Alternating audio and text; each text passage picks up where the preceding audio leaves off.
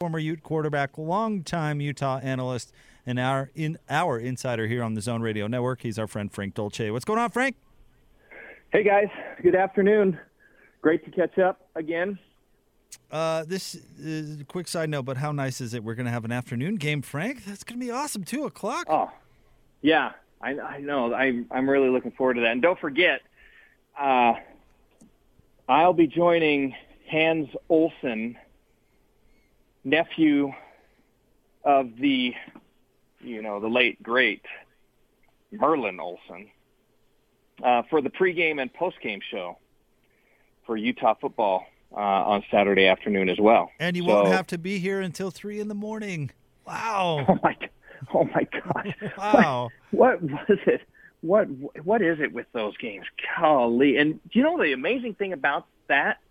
People are still listening, and not just listening, but want to interact at all hours of the morning regarding Utah football. It's nuts. It's crazy. So, Frank, my question for you is, what quarterback are those people who are watching going to see? I've been trying to be so sneaky with some of the guys up in the program about who is doing what and where the reps are going and who they like. And everybody is so tight-lipped about everything, and you can't, with all of the restrictions, you can't even come close to the practice facility or anything else. So I don't know.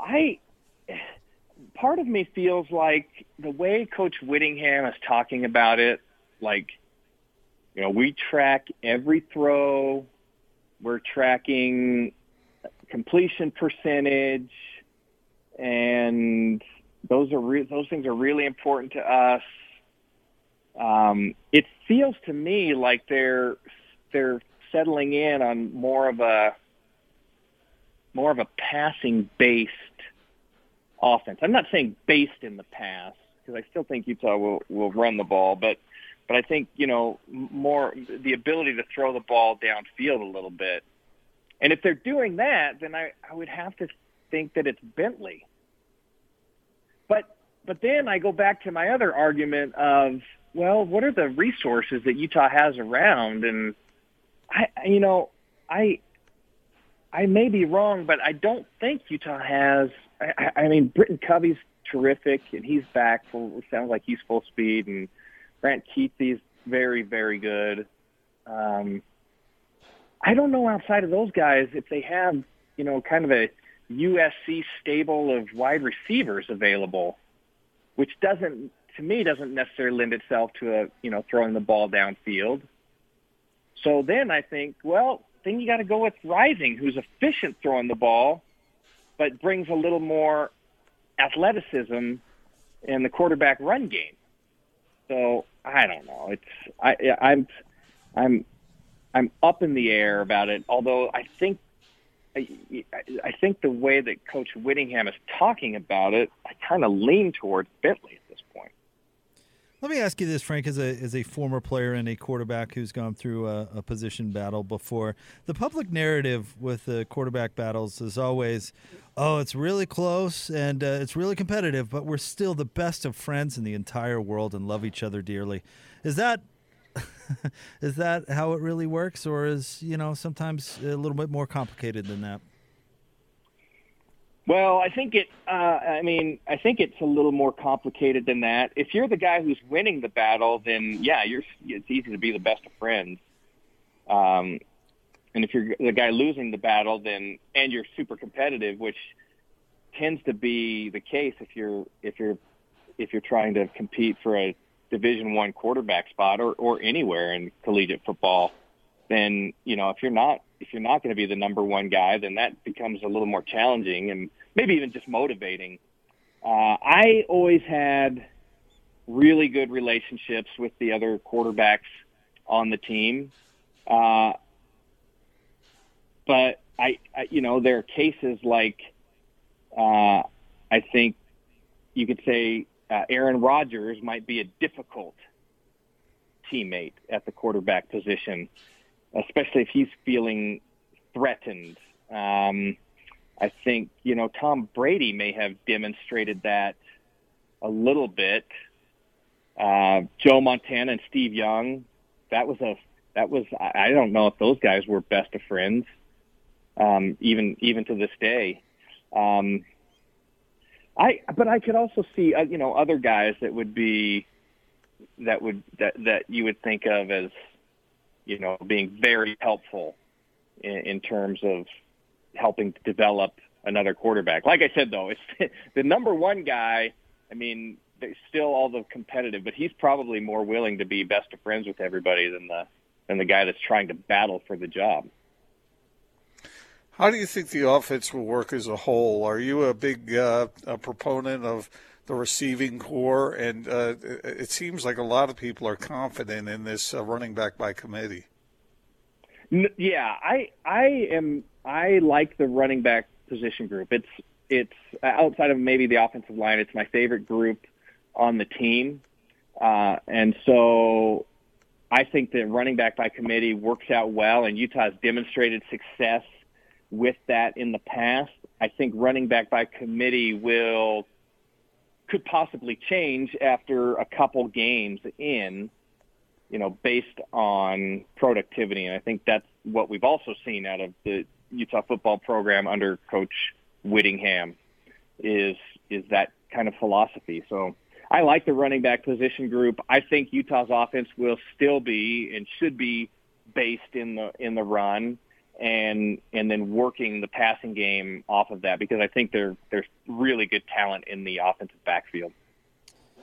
Frank, why don't I ask you about Arizona? And I'll admit, a couple of years ago, I looked at the Kevin Sumlin hire and I thought, oh, okay, that could work out. I see where their mind's at. He did what he did at Texas A&M with Johnny Football, and they had Khalil Tate at the time. And I looked at Arizona State hiring Herm Edwards, and I thought, well, that's just going to go terribly. And I was wrong about both. I mean, I think Herm has proven to be pretty good at Arizona State, and Kevin Sumlin has been subpar at best at Arizona. Why do you think that hasn't gone so well? As you and I, we contradict on just about everything. We do. But here's a situation where we're completely aligned. I thought with all of my heart that under Kevin Sumlin, the Wildcats were going to improve. Like, that was their next step.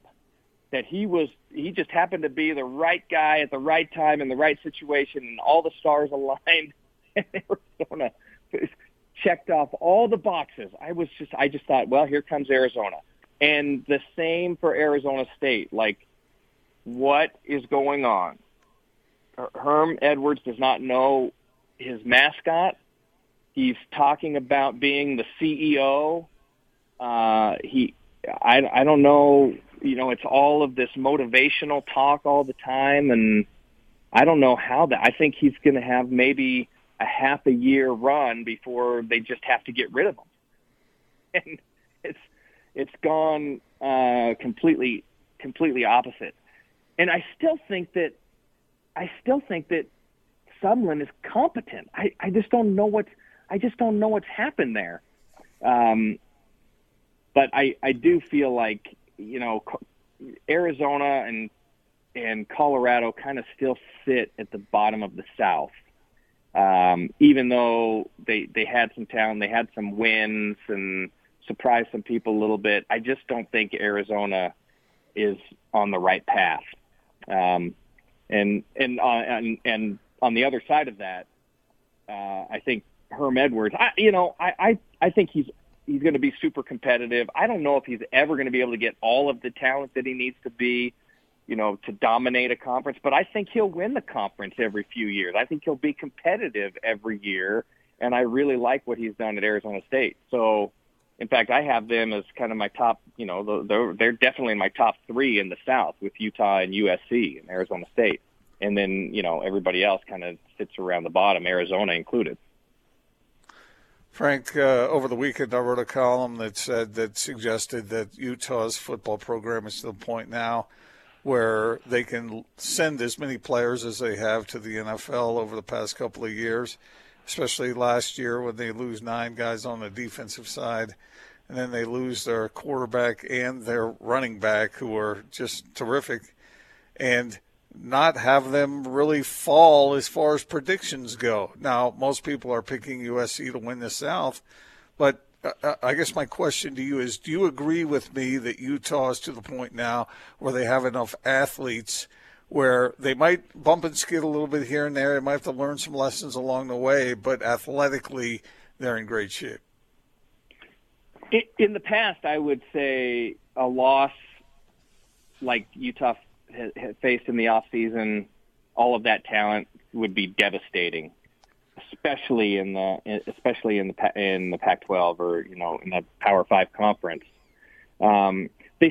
Utah still doesn't have the ability to reload like USC, or maybe in an Oregon or maybe a Washington. Not on that level, I don't think. But I do agree with you that a Utah team that loses all of that talent, and it's so funny when you walk through that list, you start naming all those guys, you just start thinking, wow, that's a lot of productivity. Even with all of that productivity gone, I still feel like Utah will find itself in the hunt, and that is a real credit to what Coach Whittingham has done with that program and the ability to create a talent pool that doesn't drop off as much from 1 to 2 to 3 as it did in the past. That was the big thing for Utah going into the Pac-12, is that on a 1-to-1 basis, top guys to top guys, Utah could be pretty competitive week to week. But then when you start to get into the depth issues,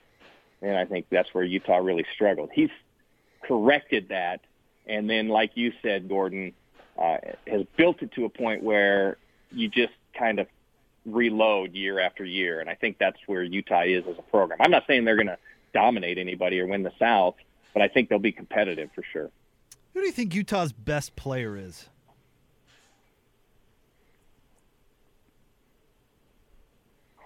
We can kind of go back and forth. I mean, Devin Lloyd, Mika Tafua, Brant Keithy. Who else comes to your mind? Well, I lean toward the defensive side because Coach Whittingham, without any apology, steals all the talent from the offensive side and puts it on the defensive side. So I really, it's hard to compete with those guys. I think Devin Lloyd's fantastic. Same with Tafua. I was going to say Keithy is my most talented guy on the team. I think he is even as talented as he is, probably underutilized so far. I think that's a guy that could be a Gronkowski type of have a Gronkowski type of an effect on a football game. He's a matchup nightmare. He does all phases. He did well a year ago, and I think he'll improve. And so I think overall, which is very odd to say for a Utah football team, is to give the tight end position that title of, best athlete on the team. All right. Well, let me break it up a little bit for you.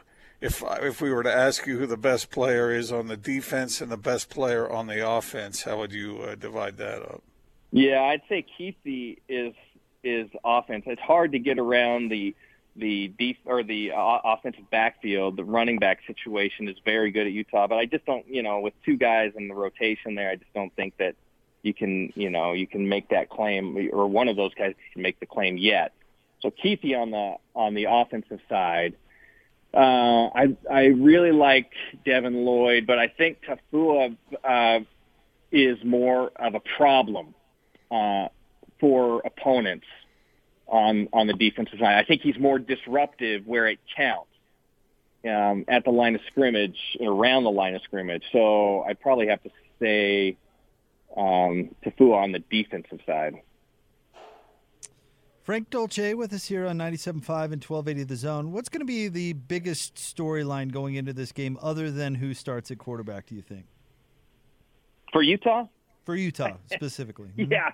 Yeah, I think that's going to be the biggest. That is going to be the biggest storyline. I mean, maybe that alongside does Utah, does Utah defensively match up with the loss of all of that talent? And even though we think, I think they're kind of reloading and there's plenty of talent available, it's hard to replace that productivity. So quarterback situation is the number one storyline going into this, which I think is fascinating because I think Coach Ludwig can win with either of those guys. Well, the two guys I think who are in the race. But with Corona, then you have to say, you have to keep three guys in the race because, at any point, the number three guy is the number two guy. And not because of injury or poor play necessarily. It's because, maybe someone somehow tests positive. So there's that storyline going in. And then, what is the personality of the Utah defense? And I think that's a good way to describe it because, over the years you could say about different Utah defenses, they have a certain personality. If it's attacking or it's kind of the bend don't break philosophy or super athletic like we saw a year ago. So I think that's how I would characterize the defensive storyline. How would you characterize the effect Andy Ludwig has had in his return to Utah? It's not unlike Urban Meyer taking all of Coach McBride's talent and losing just one game over his short 2-year stint at Utah. I think it's very similar to that, taking especially what he did with Tyler Huntley, who during his previous 3 years showed signs, but I was never confident that he was ever going to be a guy like, a guy that could lead a team to significant victories.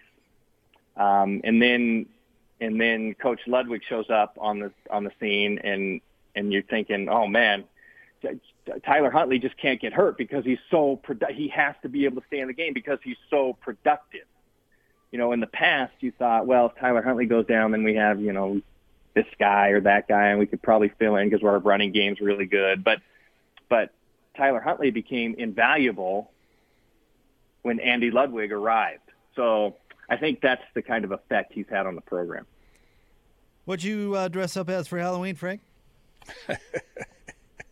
I dressed up as you, and I went around yelling at anybody who was dressed up as a soccer player.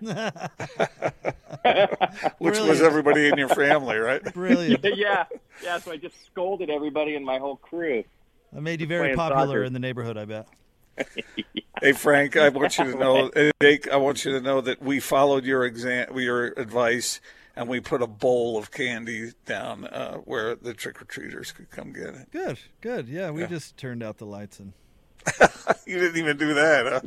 Yeah. Well, look, I will happily admit that we kept our lights on, and anybody who wanted to come up to the house and grab a couple pieces of candy, we played it safe and 6 feet and masked and everything else. But we were open door for our neighborhood, and we had a nice little showing of trick-or-treaters. Not what we've had in the past, but still a decent showing. What'd you give out?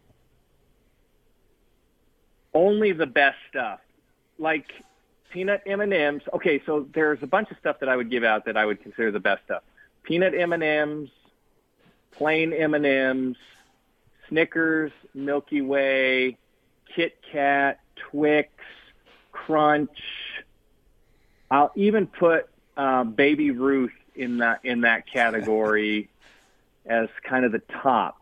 Wow, a well thought out variety. I'm impressed. Yeah, the things that we don't give out, and I don't know why people take them. I mean, we have them available. I'm not a Three Musketeers. I think a Three Musketeers is kind of it's kind of a cheap, like it's a kind of a throwaway deal. So I don't like the Musketeers. I don't like the Whoppers.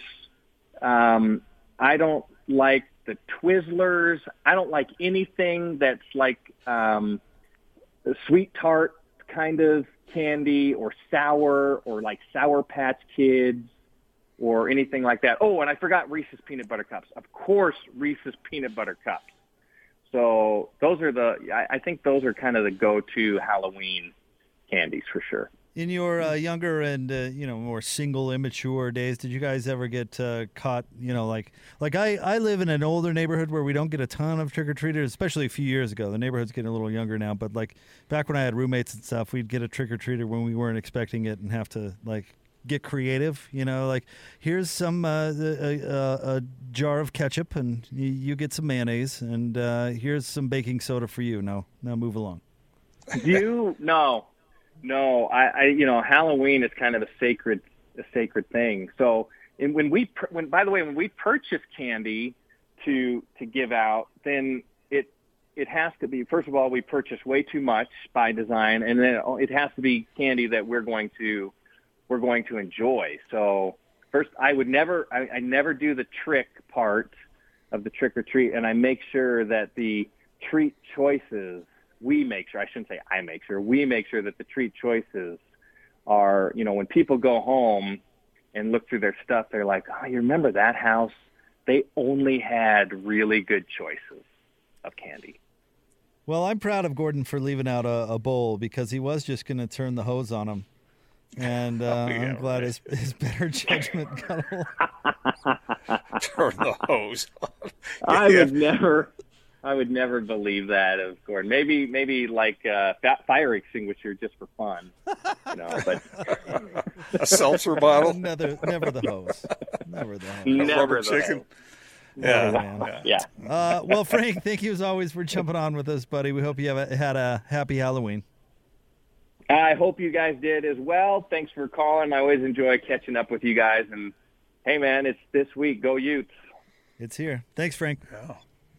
That's our buddy Frank Dolce, our Ute insider, longtime Ute analyst, and, of course, a former Ute quarterback himself.